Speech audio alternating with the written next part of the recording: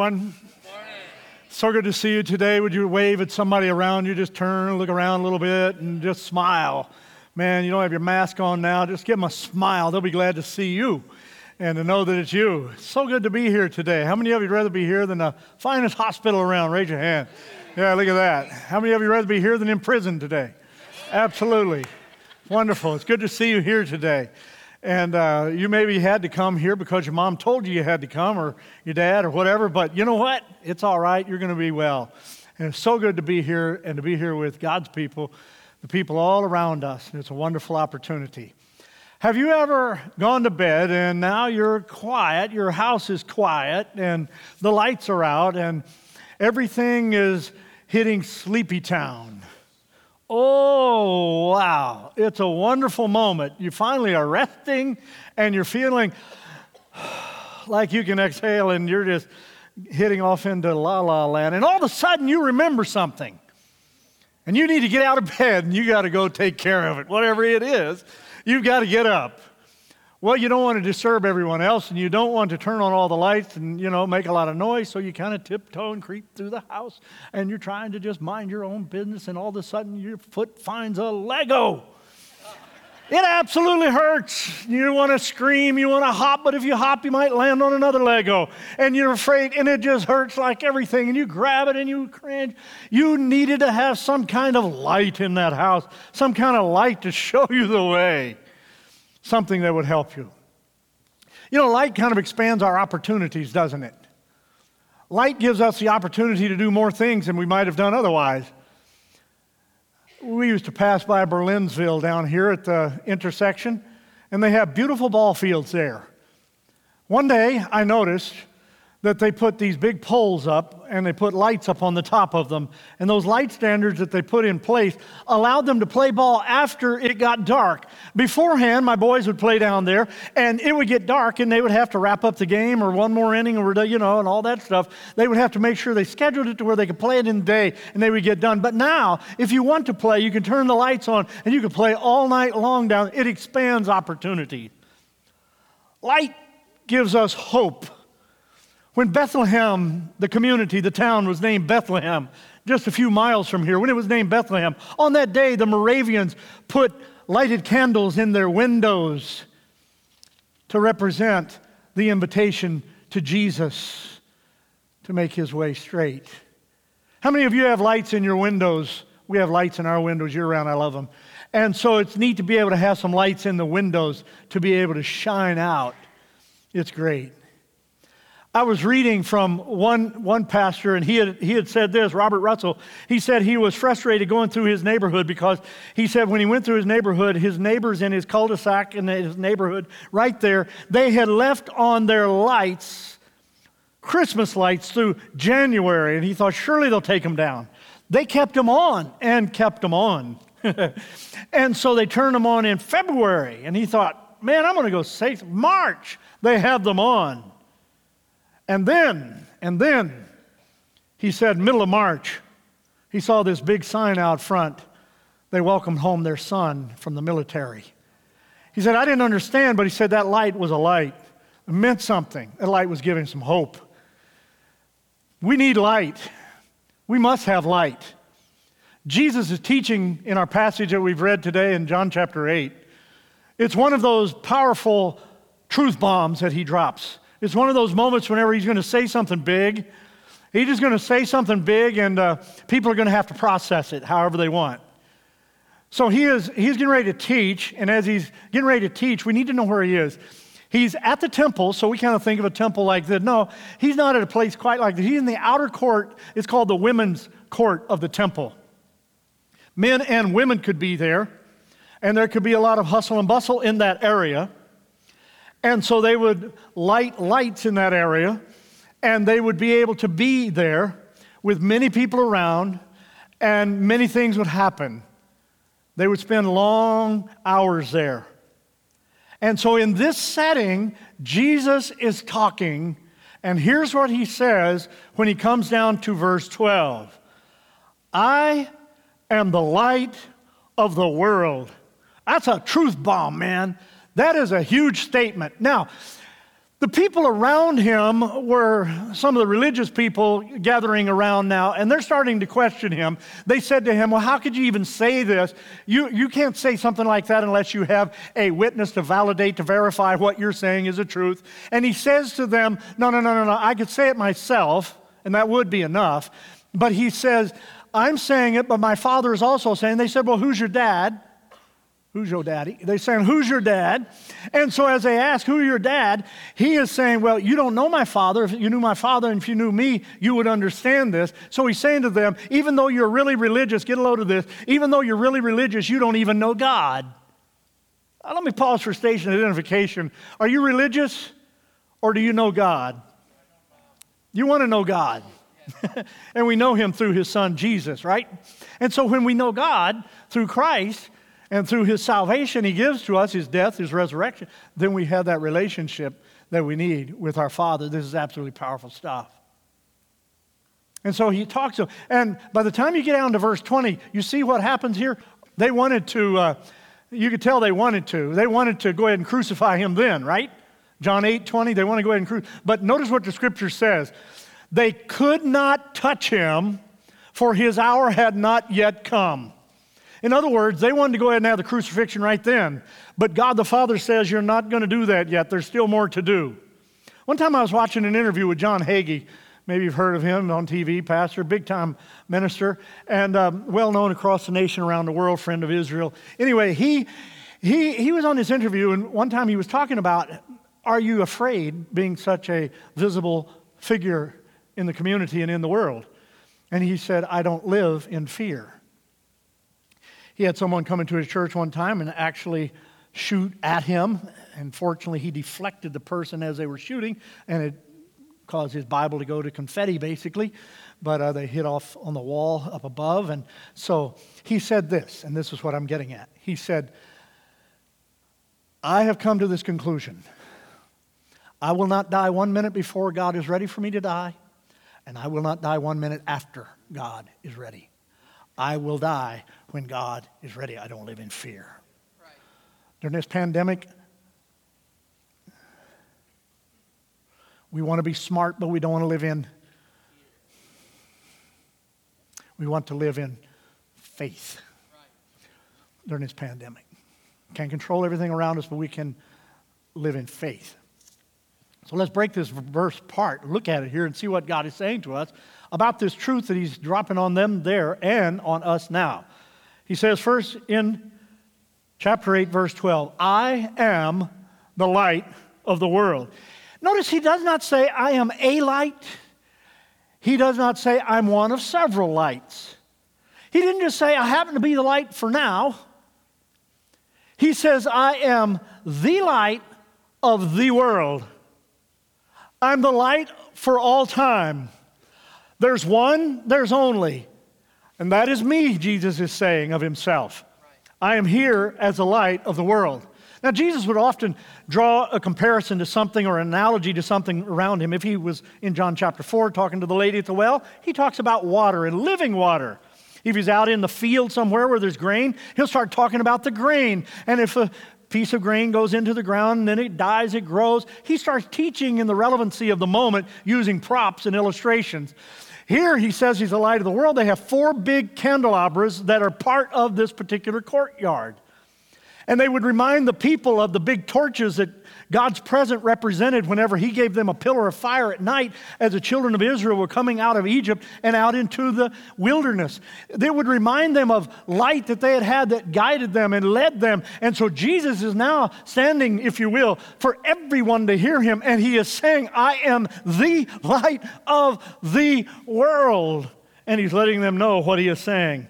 So when they understand this, and they understand their Bible and the Pentateuch in the first 5 books in Genesis chapter 1 and in verse 3, they understand the first part of God's creation is light. So Jesus is coming in here and he is saying to them, as the sun, S-U-N, is the center of the solar system, so am I, the sun, S-O-N, the center of all salvation. Ladies and gentlemen, you may try to fill your life with anything else, but you will never fill it until you allow Christ to come in and fill your life. He can make all of the difference in the world. That's who he is. That's what he does. And it's a powerful truth that Jesus is laying on them because he wants them to not be lost. He wants them to find hope. And he wants us to find that same hope today. This is who he is. And so as they would have followed that pillar of fire in their forefathers in their early years, so they would have sung the song in Psalm 27:1, "The Lord is my light and my salvation, whom shall I fear?"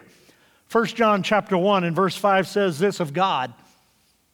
You wonder about God, who he is, what he's all about? God is light. In him is no darkness at all. In other words, he is purity. He is truth. He is righteousness. He is holiness. And in him is no unrighteousness, impurity, filth at all. Notice what he says here as he continues to unpack this for us. He says, "I am the light of the world, and whoever follows me will never walk in darkness." That is powerful. Isaiah was prophesying about Jesus several hundred years before. And in chapter 9 and verse 2, he said this, "The people walking in darkness, they have seen a great light." Excuse me. And Jesus was fulfilling this right there in their very presence. He's fulfilling this. 1 John chapter 1 and verse 7 says it this way. Listen to this. If you have a choice, your free will, if we walk in the light, that is his righteousness, his truth, his salvation, if we walk in the light as he is in the light, embracing him, we have fellowship with him, one with another, and his blood continually cleanses us from all unrighteousness. Isn't this powerful stuff? Because the truth about this is we need this kind of cleansing in our heart and life. Right. Now, follow me just for a second here. There are a couple of types of sin that we would know about. There is a sin of commission. Let's say that I know my brother always gets up in the morning at 7 o'clock.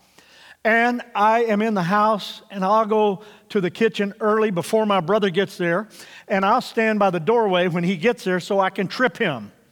I plan on doing that. I'm going to trip him. I'm going to make him mad. I'm going to make his day start off bad. That is a sin of commission. I plan on committing that beforehand, so I did it. Premeditated murder, commission. Robbed a bank with anticipation, commission. Told a lie when I knew there wasn't the truth, commission. There's also the sin of omission. I don't know this is wrong. I didn't think about this ahead of time. I maybe just got caught up in something and I don't even know that I've done it. Notice what that verse said. Put it back up if you would. It says this, if we walk in the light as he is in the light. In other words, if I choose to do right, following him as he is in the light, I have fellowship with him, and the blood of Christ cleanses me from all unrighteousness. If you go back just a verse or so away from that, you're going to find if we confess our sin, he is faithful and just to forgive us of our sin and cleanse us. So you know what happens here? If I have done something I shouldn't have done, I confess it to him. That's what David did in the penitential psalms, several of them. He said, I shouldn't have, I did it, but it doesn't justify sinning. Paul said, should I continue in sin that grace should abound? No, I don't do that. I turn from that. That's what repentance means. So I turn away from that and I say, oh, wow, God, I don't want to do that anymore. And he forgives us from that. And these sins of omission that we do, his blood residually, cleanses us from all unrighteousness. That means if you died and you've got this stuff going on in your life, you don't even know it's sin, he forgives you and he makes you right before God. That's where we get our word justification. Can I get a witness somewhere in the house? Keep going, Kev. Let me illustrate it this way. I heard a story a long time ago. It was night, out on the big waters. There was a big ship sailing, and they could see another light ahead. So as they see that other light ahead, the big ship radios to the light, if you're out there, move 5 degrees to the north. A voice came back and said, if you're out there, move 5 degrees to the south. The ship radio captain came on this time. He said, I am the captain of this ship. I said, move 5 degrees to the north. The other light comes back on the radio. I am the lighthouse. Move 5 degrees to the south. He's the truth.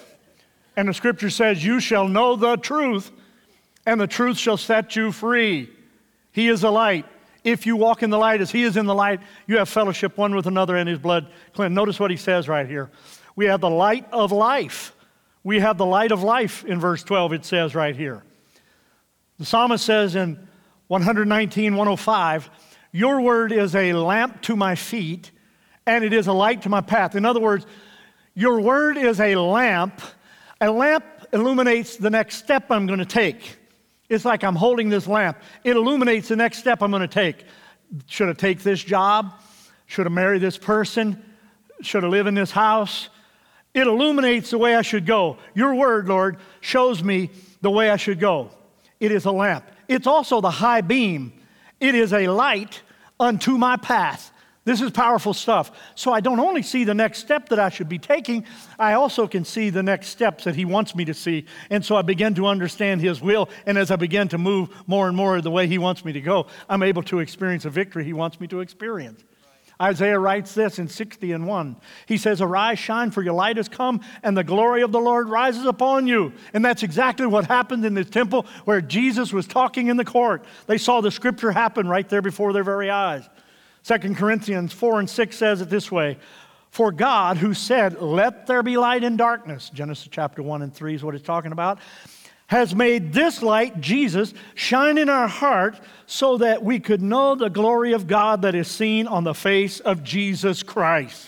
This is powerful. It's amazing. He shines a way for our day-to-day life. That's why in the pattern prayer, Jesus would pray the prayer and say, Father, not my will, but your will be done. In the garden, he said, take this cup out from me, but nevertheless, not my will, your will be done. This is why he's trying to teach us how to live. John chapter 1, verses 4 and 5, it says this to us. In him, Jesus, was life, and that life was a light for all humanity. The light shines in the darkness, and the darkness has not overcome it. In other words, this light will never go out. Jesus Christ is the truth in any culture, no matter how popular, no matter how unpopular he may be. He is the truth in any culture, in any place, in any way. Jesus Christ is that one. I told you last week that my family prayed for all of our family every night, extended family. All of our family, we would kneel down by the couches and the chairs that we had around our living room, the hassock or whatever you call that thing. We'd kneel down and we would pray, and I learned to pray that way. And we had to pray out loud, one at a time. And so we would pray for all of our cousins and aunts and uncles, and for our own family and for our neighborhood. And we would pray. We had a rough neighborhood. I grew up in a rough neighborhood. And then we had all kinds of relatives that went the wrong way. And I remember praying specifically for one of my cousins, that God would be with him. He got involved in all kinds of bad stuff, all kinds of drugs and alcohol and things that weren't good, and partying and all kinds of things. And he would get in trouble. And he ended up having an accident, and when he was in this accident, it killed one of his friends. And he spent time in prison. And it's not a pretty thing, and he's not proud of that. And I didn't spend so much time hanging around them, but years passed, and I was called to go back to Missouri to a large church camp to preach. And there would be hundreds of people there. 2 or 3 times this size in the crowd, and there would be a lot of people. And so you don't see everybody, and I was preaching as the main speaker of the camp. And so I was walking up this little roadway, and as I walked up this roadway, I looked up and I saw coming at me my cousin, because it was not far from where he lived. And he looked at me with a bright countenance and a smile on his face. And we hugged.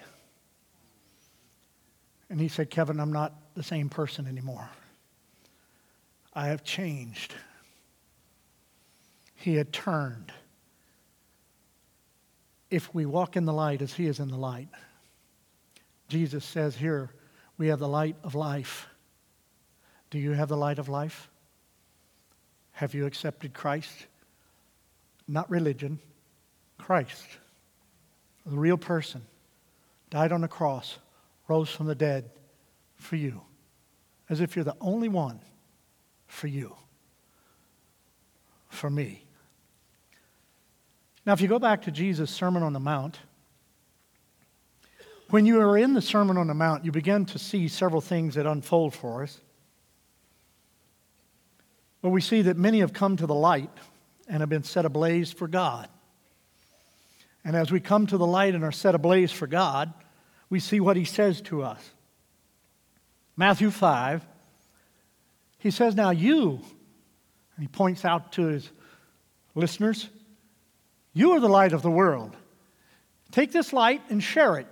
When we gather for candlelight service, we light each other's candle and go around the room. As symbolic of that, we light off the Christ candle, every candle in the room, off the Christ candle. And he says, you are the light of the world. Peter was transformed. First time Jesus saw Peter, he said to him, I will transform you. When Jesus looks at you and looks at me, he's not worried about necessarily where he finds us, but he's telling us, I can do something with you if you'll just let me. Isn't that awesome? I love that about him. It's an amazing thing. Mary, not the mother of Jesus, another Mary, she had a bad life. Man, she was not necessarily a person with a great reputation, but she ended up coming to faith in Jesus Christ. Listen to this. The first person Jesus would talk to on his resurrection after he comes out of the grave was Mary. Are you kidding me? Wow, she has the light of life. Doesn't matter where you've been, as Anthony said. Doesn't matter what you've done. Oh, my stars. His grace reaches to you. His love, his hope, his life. His light shines out to you. And he offers hope. This is so powerful. Now he says, you'll be transformed. You'll be transformed. In 1 Peter chapter 2 and verse 9, it says, you're a royal priest now. It says, you're a holy nation, speaking of us being transformed. You're God's very own possession, and as a result, you can show others the goodness of God, for he called you out of darkness, those sins, he's called you out of that into his glorious light. And some of you go to your place of work, and they want you to do something that's not really within the bounds of what you know your conscience would allow, and not within the bounds of what you know the Scripture would want, and not within the bounds of what God has in mind for you. So you know you would violate your relationship with Christ to do what they're asking you to do. And I had a man my age stop me between services and said, that's exactly the type of stuff I'm dealing with at my work right now. And we prayed with him right over here after service. And you're sitting there and you just feel like you're called out. You feel like you're the oddball in the room. You feel like you're the weird one. When the reality is you're just being the light of the world. And you're saying, I can't do that. I won't do that.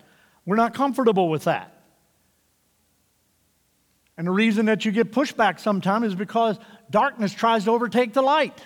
But Jesus says, darkness will never overtake the light. And he says, what I want you to do is stay strong. You don't have to be a weirdo rebel about it. Stay strong. And seek the truth and let the truth set you free. Notice what Jesus would say in that passage. He said, you're the light of the world. And now he says this. It's important. He says, you're a city set on a hill. You're a city set on a hill. Now, if you get in your car at night, you ever get in your car at night? If you do, say yes.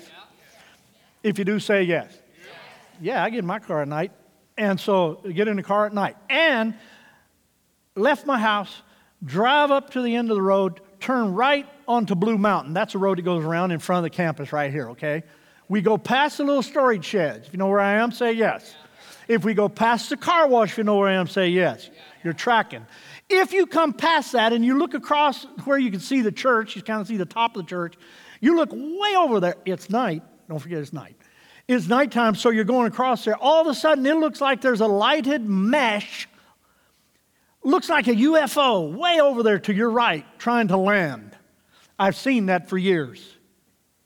And I didn't know where it was exactly because I had never been there. So I said to my wife, No, I said to my wife, I said, tell you what I want to do.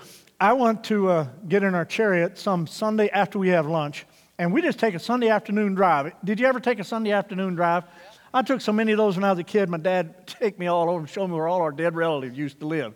It was the most boring. I hated Sunday afternoon drives. Oh, Lord. But I didn't want to show her where any dead relatives were because I don't have any around here, thank God. And so we were driving along, and we were finding that place because we found out it was over there. What is it called? Again, I wrote it down so I'd remember it. What is that? Oh, it's Bear Creek Mountain Ski Resort. Yeah. So we got to see it. A city set on a hill. And that's what you are if you follow Christ. If you're a boss, an employer, your city set on a hill. If you're a teacher, leading all those students you have, you're a teacher set on a hill. If you're a worker on the assembly line, you're a city set on a hill. If you're the only person out of your whole family that follows Jesus Christ, you're the light of the world and you're a city set on a hill. And you'll feel that pushback sometime. When you fly at night, any of you ever flown at night? Raise your hand if you've flown at night. Yeah, it's fun. And you get to look out the windows and you can see over here. It's pretty amazing if you're close to a window and you can tell the next town that's coming up or the next city that's coming up. And then there's darkness, and then there's another town, another city, farms, all that stuff. You can just see it. It's amazing how that light can shine all the way to where you are. You can see it. It's an amazing thing. You can see it. And it's just amazing to be able to go through there. Jesus says, in a dark world, you will be the light of the world. Do you have the light? Is the light free to shine through you? Do you need to clean the glass off so you can shine through better? As if you are a lamp that needs to be shined up?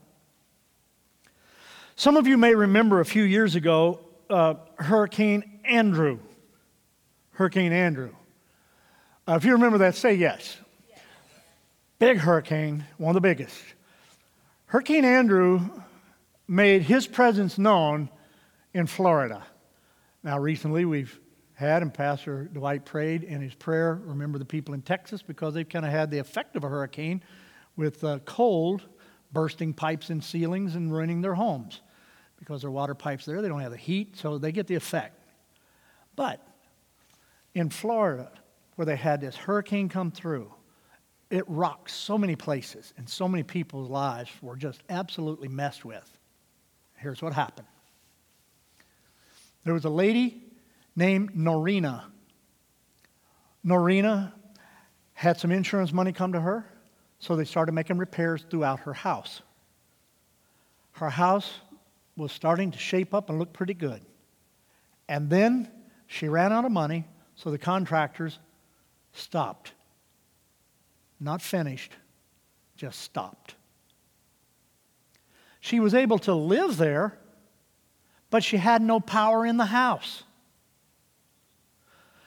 She figured a way to get extension cords that she could hook up somewhere outside and bring electricity into her house. So she did all of her things that she needed electricity for in the house by bringing in extension cords and plugging in and cooking or plugging in and heating water or plugging in and doing some stuff like that. That's how she made it.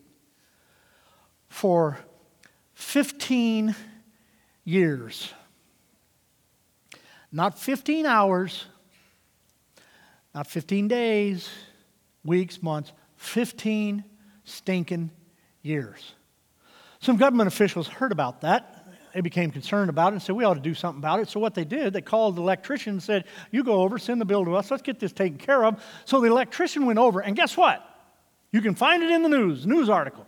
You can find it. They went over, and a couple of hours later, they had all the electricity hooked up. All the electricity hooked up. They said, what are you going to do first? She said, I am going to run a bath and create a warm, hot bubble bath.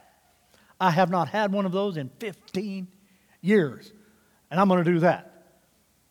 And she went on to say this, her words, it's hard to describe having the electricity come on to switch on. It's overwhelming. In our world today, we try to fill our life with these kind of things that give us the buzz we're looking for. The first is the phone call.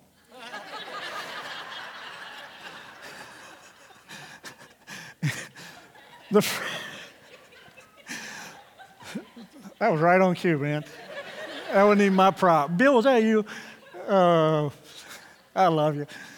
The first that we go for is money. Everybody say money. First thing we go for is money. There is nothing wrong with money. Money is a good thing. We have to have it to eat. You can go eat in a little bit. You need to have a little money with you, right? To get some food. You got to have money. But when money has us, that's the problem. And we'll go for every way we can to angle to get another buck. Money. The next one is sex. It's part of God's creation. Nobody created other than God. But the people that walk in darkness pervert that. And what happens in our culture is we try to fill this void in our life with that. And we try to fill it, and we can't fill it with that. So what we do if we're not careful, we go online, we start exploring all kinds of websites that are filthy and rotten and polluted, and they addict us. And they take us to places we never thought we would go, and it will call your name. You'll go there because you will get flat out addicted if you pervert this beautiful thing. If you put it into marriage relationship, it's combustible, beautiful, and absolutely awesome. Celebrate it. Celebrate as often as you want. It's great. All right. Money, sex, power. Everybody say power.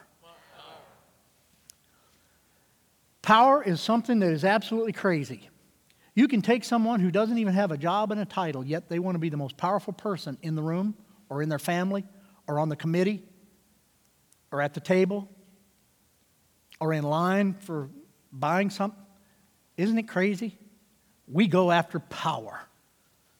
We go after it all the time. One time I went out to eat with a guy who had just first few times he'd been to the church, sat down and said, "How do I get on the church board?"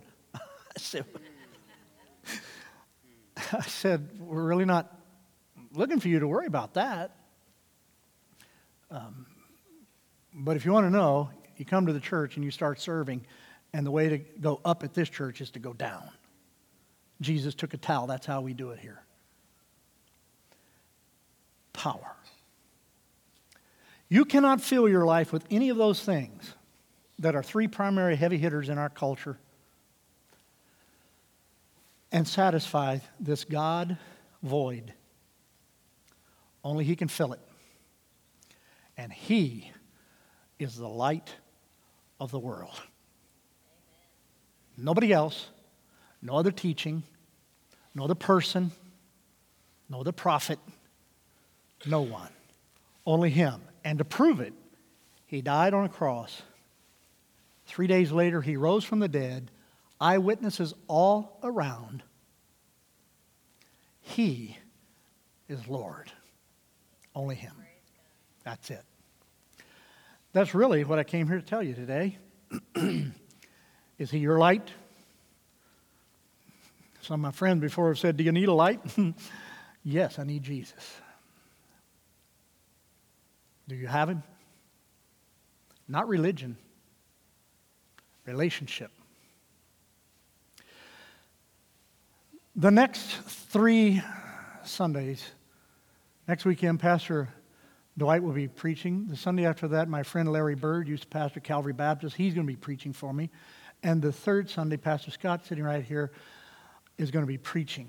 I will not be preaching next 3 weeks. Thank you for your understanding. I need to take a break. I may be here some, but you won't see me much. And I just thank God. I need to catch my breath a minute, and then we'll be back good to go on that 4th Sunday after that. I look forward as we continue the I Am series right through here. I look very forward to that. Our musicians are going to come. They're going to lead us in a closing song. We have not even been here an hour yet. Can you believe that? You listened fast enough, and it worked. And I've told you before, if you listen fast, it will work, so it did. Let's bow our heads. Let's stand together, though, and prepare for the closing song. Father, in the name of Jesus, we give you thanks this day and the opportunity to be together. We love you. We love this wonderful privilege of being here as part of this church, and we thank you for what you're doing among us and in us.